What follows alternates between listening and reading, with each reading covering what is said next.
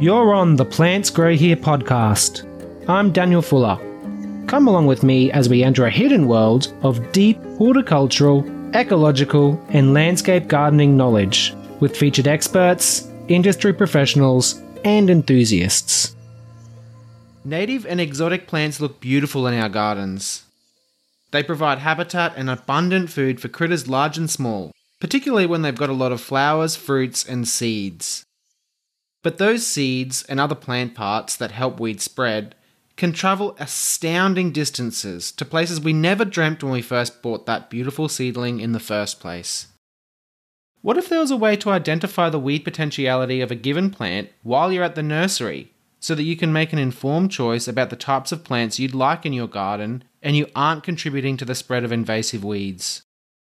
Today's guest is Amy Freemanis, the Program Manager for the grant-funded Gardening Responsibly initiative, which is designed to empower growers and consumers to make better plant choices with lower weed potentiality. It's sponsored by the Australian Institute of Horticulture, because I met Amy a couple of months ago at the annual AIH conference and awards night, and we're both passionate about the organisation. Welcome to the show, Amy. Thank you, Daniel. How are you? I'm really well, thanks. It was really nice to meet you a couple of weeks ago at the Australian Institute of Horticulture awards night and the day event they had there too. Likewise, yeah, that was a really good event. A lovely crowd of people and really interesting presentations. Lots of energy too. Definitely. Not the least brought by yourself. So, Amy, why are weeds such a problem in Australia? Well, Australia's an island, as you know, and unfortunately, as people arrive on the island, a lot of the time they like to bring things from home with them. So, and that could be plants or animals, and a lot of those things can actually survive and thrive in Australia and take off, and some of those sorts of things can become quite problematic and invasive in Australia. So what we've got is actually this couple of 100-year-old legacy of introduced plants and animals, and particularly with our gardens, unfortunately a lot of garden plants that have come to Australia from around the world have actually jumped the garden fence and become problematic in our natural bushland areas, wetlands, parks and reserves. Absolutely, it's not good. So I think everyone listening to this probably knows that, but I think it's really good to start with the basics so that we can build a foundation of why we need this Gardening Responsibly logo on our plants. Absolutely. I mean, Australia has got this unique flora and fauna that we want to protect. It's so biodiverse in Australia. We've got some of the most incredible beautiful plants in their own right. And in fact, I live in Sydney, and just in my local council area, I think there's about 12 different endangered ecological communities. So there's blue gum high forest, there's sort of heathland, there's turpentine ironbark forest, there's riparian areas, and all these different vegetation communities have got unique plants in them, and we want to protect those. Actually, next door to my place is some Aboriginal land that has quite a few threatened plants there, and it's amazing. It's actually got a cave with a painting of a tall ship in there. So this vegetation type that's next door to me is so unique and precious for cultural reasons, for amenity, but also for biodiversity. And I'm like you, Daniel. I like to actually start at the beginning and say, why do we care about biodiversity? And for me, I've got a medical background. For me, it's about future medicines, because a lot of our medicines come from nature. They come from plants and the relationships between plants and fungi.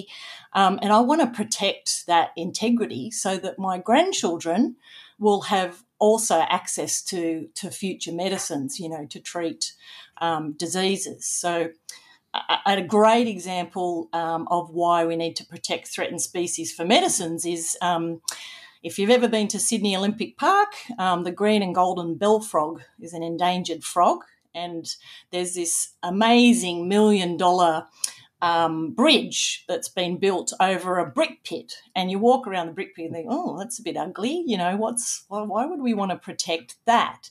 Well, because there's little swampy bits in that brick pit that are home to green and golden bell frogs. And while some people go, yep, I want to protect all plants and animals, other people might think, oh, why are we protecting a frog?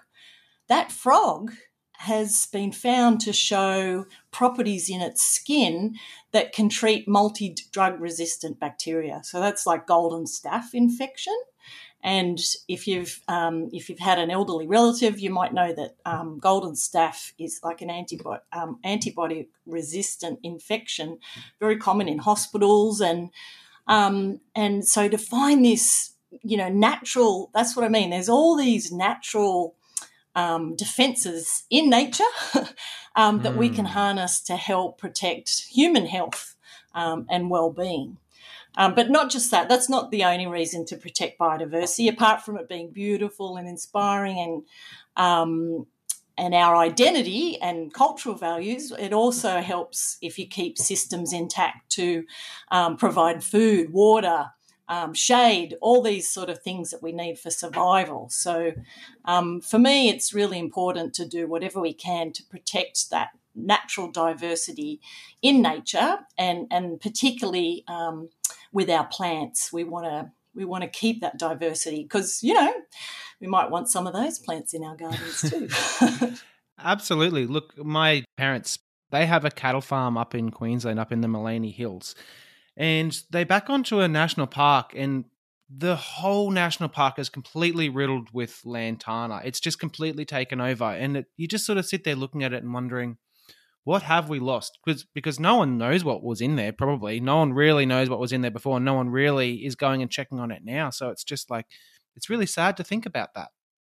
It really is sad, and I guess that's the thing with lantana. I mean, it was introduced as a garden plant and it forms sort of thick hedges and thickets, but that very sort of habit of the plant means that it smothers and takes over other vegetation types. So it's so thick. Anyone that knows lantana and has tried to get rid of it, it's so scratchy and dense, and so it affects the light, the soil chemistry, as well as being a physical barrier to other plants getting through. And once you get that monoculture, that's right, you start losing diversity, losing habitat, losing the uniqueness of our Australian landscapes. It's really hard to control. Obviously, you start having to use quite a lot of herbicides and chemicals, and also just physically get in there to remove it. And once, this is what we say, once an invasive weed escapes, it's too late. It just can start covering hectares and hectares and hectares. And to actually control that costs billions of dollars. So weed removal in Australia, just getting rid of weeds was estimated to be costing Australians $4 billion a year. But the actual flow-on economic costs of invasive species is way more than that, $13 billion. And I think there's been a study to show the impact or the cost of invasive plants in Australia since European colonisation is in the hundreds of billions of dollars. So, really time-consuming, unpleasant, technically difficult to remove plants once they escape. It can be done, and I must acknowledge my lovely husband, who is a bush regenerator, and I suppose that's where I get my interest in having beautiful gardens, appreciating plants, but also appreciating our natural bushland areas. And what he does is he does a special technique to actually remove the weeds, but luckily there's resilience often in the soil. There's a seed bank, and through restoration, you can actually encourage the plants to come back. But it does take time, it costs money and effort. So, we want to prevent invasive species escaping in the first place. That's our best bang for buck. Precisely. We can manage some areas, but we cannot manage all of Australia. Like, that is completely impossible. That's right. It's unfortunately it's a continuing problem and it's growing exponentially. The six most common invasive weeds, so things like lantana, blackberry, privet, olive, those sorts of woody weeds, they already cover an area equivalent to 3 times the size of Tasmania. It's a huge land area. And we've actually just had a report from CSIRO that every 18 days a new plant is naturalising. So just because it naturalises, that means it can start forming self-sustaining populations. Doesn't necessarily mean it's invasive, but it does show you that we're not in a static landscape. We're in this ever-evolving, changing landscape, and the propagule pressure of exotic plants and you can have native plants become invasive as well, is really having an impact on our landscapes. And the problem potentially will be getting worse, particularly with climate change. We're seeing huge changes in rainfall and temperature. And unfortunately, those sorts of conditions help invasive plants to thrive. Absolutely. So can you tell us what a sleeper weed is? So essentially, a sleeper weed is a plant that's sitting in its environment, and it's got the potential to emerge as an invasive plant. And we don't know the actual date when, but there'll be characteristics to show that it's got the traits of an invasive plant. And essentially, if you think about it, in Australia, there's more than 30,000 different varieties of garden plants, and we don't know which ones of those have the potential to become invasive in future. But if we know that pretty much it happens every 18 days, there's a lot of potential there for massive changes to our landscape, and particularly the costs associated with controlling those plants once they do emerge. Absolutely. I'll never forget one property that I worked at. So it was on the Yarra River, and which goes for that waterway covers a lot of Victoria, and there was euphorbias sitting on this riverbank with little seedlings sitting underneath them. And I was just thinking, like, how far are these seeds going? Like, all it has to do is drop into that river, and then how far will they go? That's right. That's actually a really good observation, Daniel, because plants move. Like, you think of plants still, but they're moving all the time. And those dispersal mechanisms are obviously one of the predicting invasive risk factors, whether it's dispersed by water, like you were saying, or by wind. It means that the plants can travel far, and particularly those plants with berries. If a bird eats the berry and then the bird flies far, and we know that a lot of birds fly hundreds of kilometres, they can really start transferring those plants around the landscape.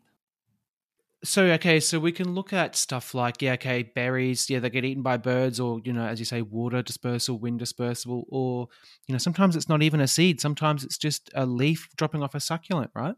That's right. Yeah, vegetative propagation as well can spread, and people will see that. I mean, that can be a real attribute when you're gardening and you're trying to share plants around, but you do have to be mindful about, can this one jump the garden fence, and particularly if you're living near bushland or national parks, those precious areas that we want to protect.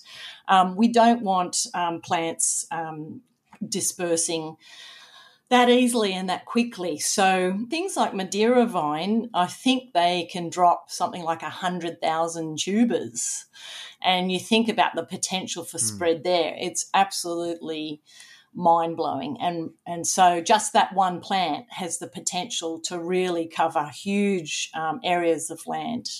And so that's where we brought in that concept of gardening responsibly, because we know that you can manage these things if you look after your garden and you're maintaining and pruning and cutting seed heads off and those sorts of things. That's okay, but not everyone's that good a gardener with that much time and capacity and skill to control their garden and keep it within their landscape. So one of the things that we've done with Gardening Responsibly is essentially create this new website where all that scientific information is accessible to everybody, and it's shared between horticulturists that are expert. They might have commercial and confidence knowledge about particular plant cultivars and varieties. And the government agencies know a lot about our natural landscapes and are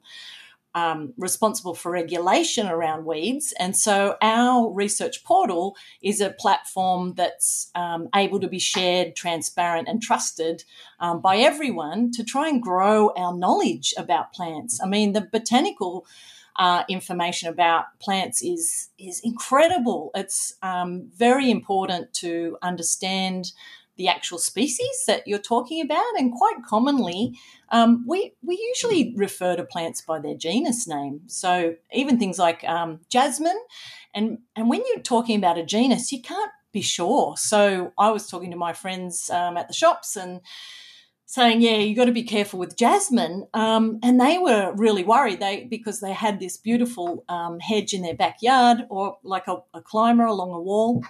But they're talking about, if you have a look on our website, you'll see that there's Jasminum polyanthum, I think, as well as the star jasmine, which is actually, and they have totally different invasive risk factors.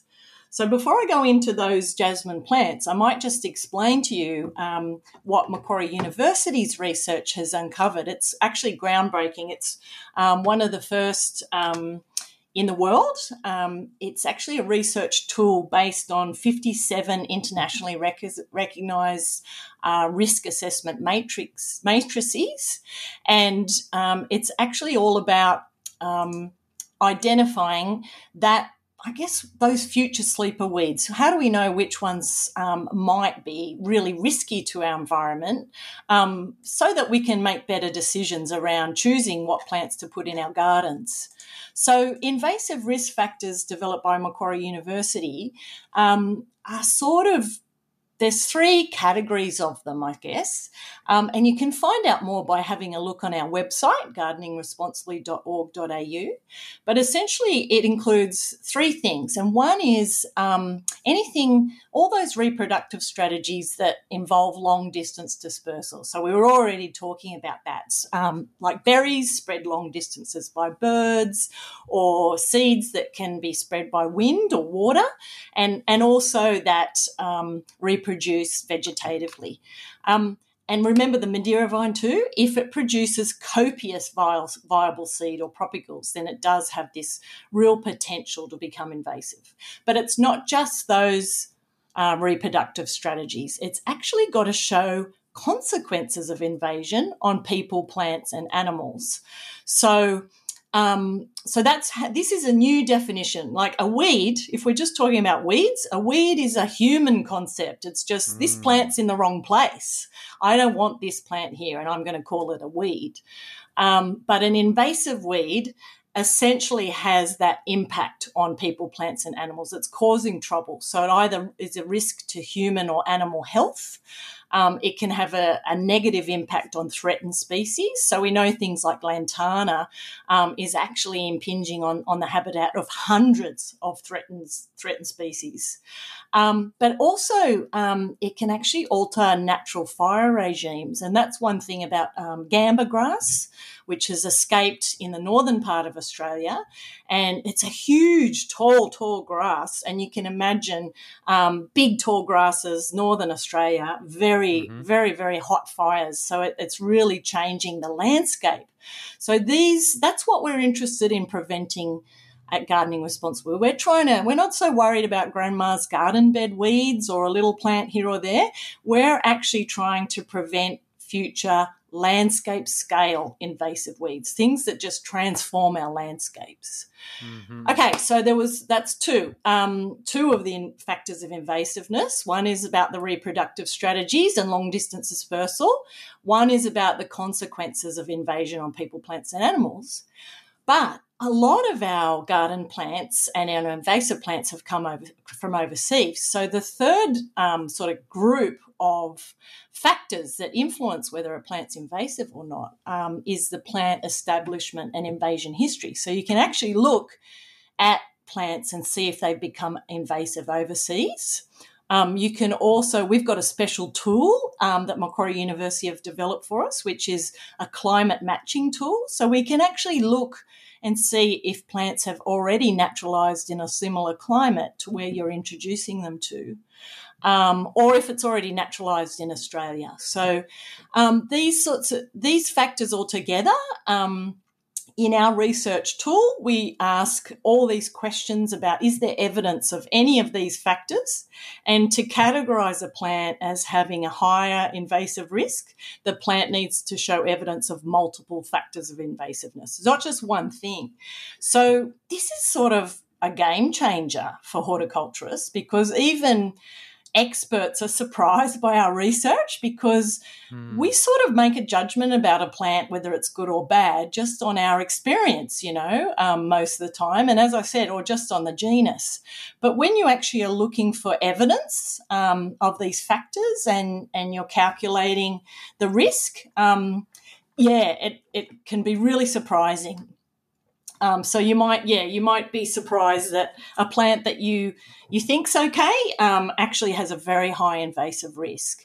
And so what we're encouraging with Gardening Responsibly is, if you can, maybe swap that plant out and try and use a lower invasive risk plant, because there's so much choice.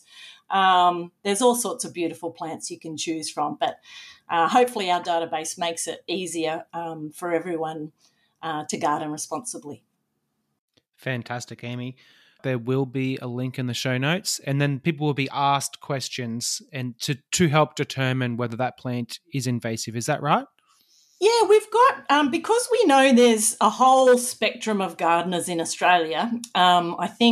We think there's something like 11 million gardeners in Australia, and some of those gardeners might be beginners. They're the sorts of people you've got to remind them, hey, take the plastic pot off before you put it in the soil, plant it green side up, to, the head scientists at the Botanic Garden. So there's people with this range of knowledge and experience around gardening. So what we've done is, on our main website, that's consumer facing, and we've just made it easy by making a plant search. You can just go straight on to Gardening Responsibly, and there's a header that says check your choice. And if you look for a plant there, you'll see that we're promoting all the low-risk plants that we've already risk assessed. So we know these ones are great. They're a low invasive risk. There's all sorts of plants there.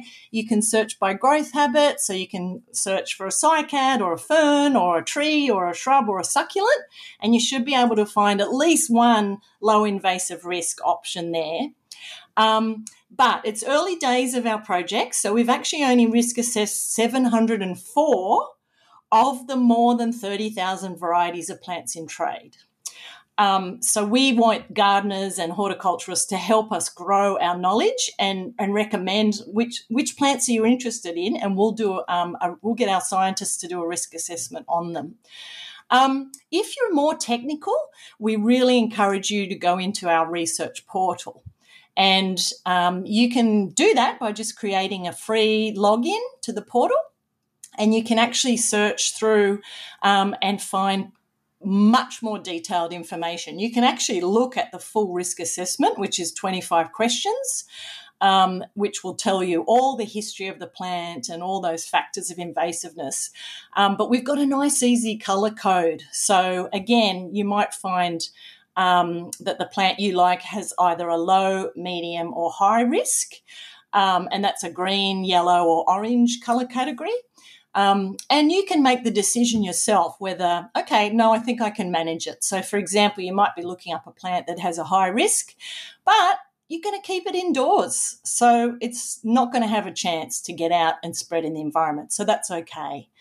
So we really wanted that research portal there to give people a little bit more flexibility, and particularly to share that scientific evidence-based information to help you make informed decisions about choosing plants for your garden, but also just to grow our knowledge, particularly for anyone selling or trading plants in Australia. It's a bit of it's a bit like product stewardship. You've sort of got to know what you're selling and what that impact is on the environment. So we want to grow that science for everyone, every gardener in Australia and all our land managers as well.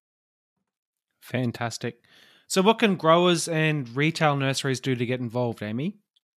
We would love to invite every wholesale and retail nursery, and not just nurseries, but actually landscapers and landscape architects and designers, to become a supplier of Gardening Responsibly products. So it's free to sign up. All you have to do is jump on our website and fill in a form, just the business details, and make a pledge that you will sell at least one low invasive risk plant, but you'll educate your staff and your clients about this issue.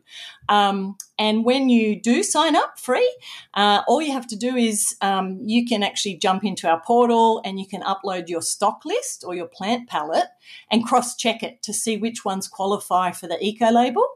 And then we'll promote you and your business on our website, but also on our social media channels. We're actually on Instagram, Facebook, Twitter, and LinkedIn.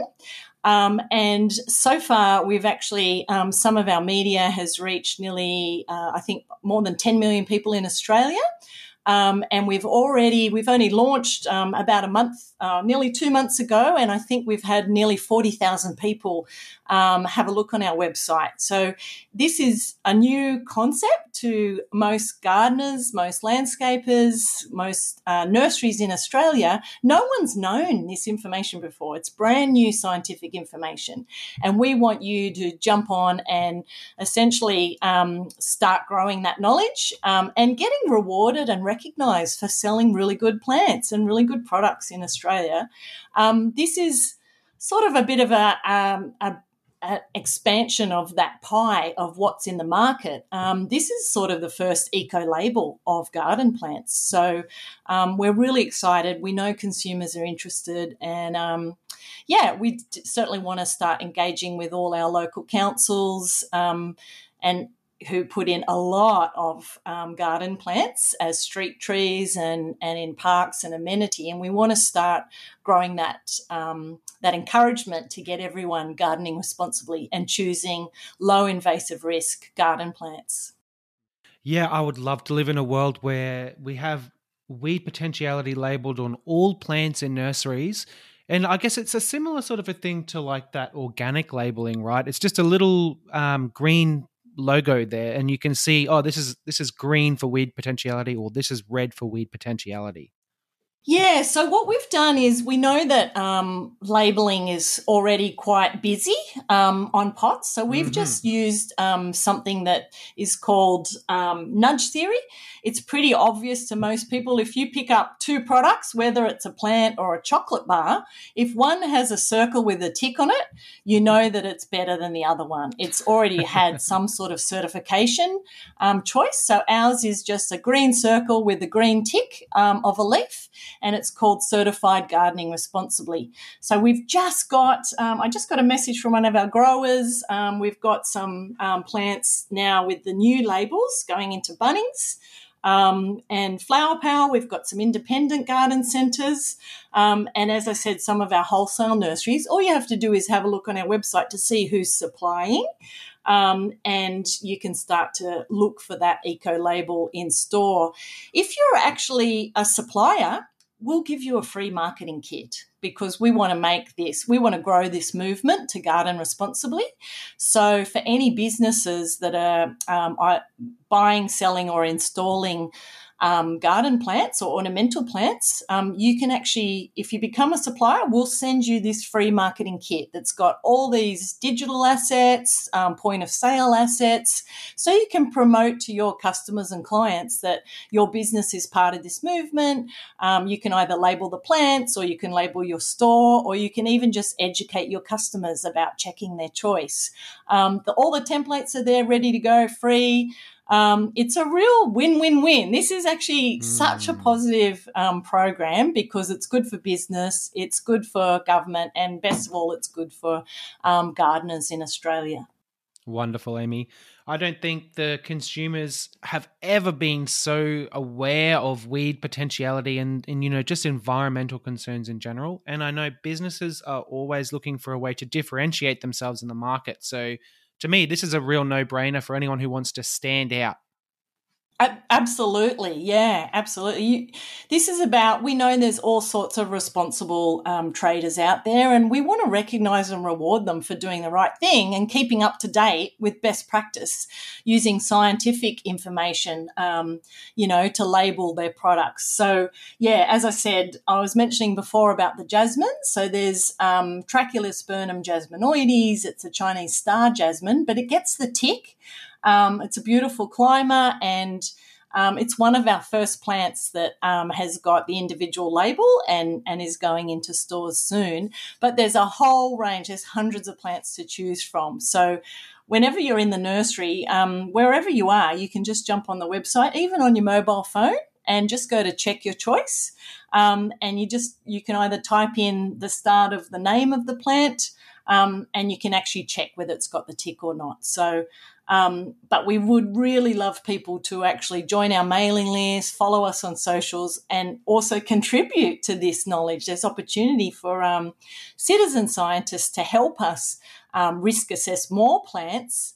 And obviously we want, this has been a grant funded program, so we're actually looking for more partners that want to partner with us to grow this movement and grow this understanding about having both beautiful gardens, but also protecting and keeping our Australian natural landscapes really healthy and unique. That's what it's all about, mate. Yeah, absolutely. So I've got two more questions for you, Amy. Okay. We met at an Australian Institute of Horticulture event. Now, you're in the horticulture space, but your background isn't in horticulture.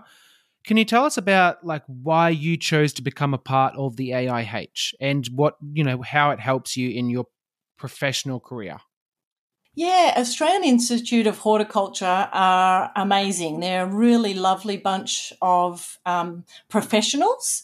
And I think what I like about AIH is that there's a real broad inclusion of anyone interested in horticulture, whether it's therapeutic horticulture or sustainability, urban greening, gardening, landscaping, or growing or selling plants. I love that that everyone's included in this space, and that AIH are seeking out best practice for horticulture sector in Australia. It's really great that, the trade is national, so it's really great that AIH are a national partner, and we can have share information around Australia about what's best practice in horticulture. I find as well, most of the people that turn up to these events, they are dead keen as well. These aren't the hobbyists or anything. These are people who have dedicated their life to horticulture. You don't often go to one event. Usually it's you're seeing the same people there year after year after year. It's a real community, and that's what I love about it as well. As I said, I'm not personally a horticulturist, but my husband's been a horticulturist, and he joined AIH when he was at university. And I'm going to say that's quite a few decades ago. And it's really been wonderful to, join the community and share knowledge. I really love that about AIH. It's fantastic. I love it too. For the exact same reasons that you just said, it helps, and it helps me connect. I like learning. I love learning at the events, from speakers such as yourself. But I really love connecting with people such as yourself, because you've helped me create this episode. So I think we all want to help each other in that community. Well, but more than 50% of businesses in horticulture are very small businesses or sole traders or under 5 employees. So having a network that you can connect in and troubleshoot professional issues around horticulture is so important. Completely agree. So, Amy, there's one final question I always like to ask my guests. It doesn't have to be on topic. Is there anything else you'd like the listeners to know about? I would love the listeners to tell me about their gardens and their favourite plants. This is actually a two-way project because we're trying to grow knowledge, share knowledge, but we also want to role model good practice. So if you, whether you're, a nursery, a landscaper, a landscape designer, architect, or a gardener, we want to see your projects, your gardens. So you can jump on and share that with us on social media or email in, and I'd love to come and visit your gardens or look at your designs. And we're here to help you scientifically. If you're interested in checking your choice, you can send us your plant palette and we'll review the plants that you're choosing and give you some expert advice about whether those plants are low invasive risk. And if they are, we'd be really happy to promote you, your business, your site, your products. Let us know, because we really want to celebrate horticulture. We want to sell more plants. We want more gardens. We want to green the world. So yeah, baby. Let's get together. Thank you so much, Amy, for an awesome episode. Really enjoyed that chat. It was fabulous, Daniel. Thank you for having me. And hope to see you in the garden soon. Yeah, I'll be there. The timescale that invasive weeds play on is impossible for us to understand. Unless we organise a system like the one Amy's championing, our native ecosystems are going to be in a significantly worse state than if we take action now. If you're running a nursery or you work at one, and you know your boss would love to get on board, follow the links in the show notes where you'll find more info on how to get that gardening responsibly tick of approval on your labelling. Not only will it help your customers make better plant choices, it's also an excellent way for your business to stand out within the marketplace. Consumers are more environmentally aware than they've ever been before, so you may as well get on board now. You'll also find a link to do your own research on a particular plant's weed potentiality. If you liked this episode, please consider giving us a 5-star Apple Podcasts review with a comment, and then check out episode 50, Understanding Weeds, where you'll learn more about different types of weeds and how to deal with them.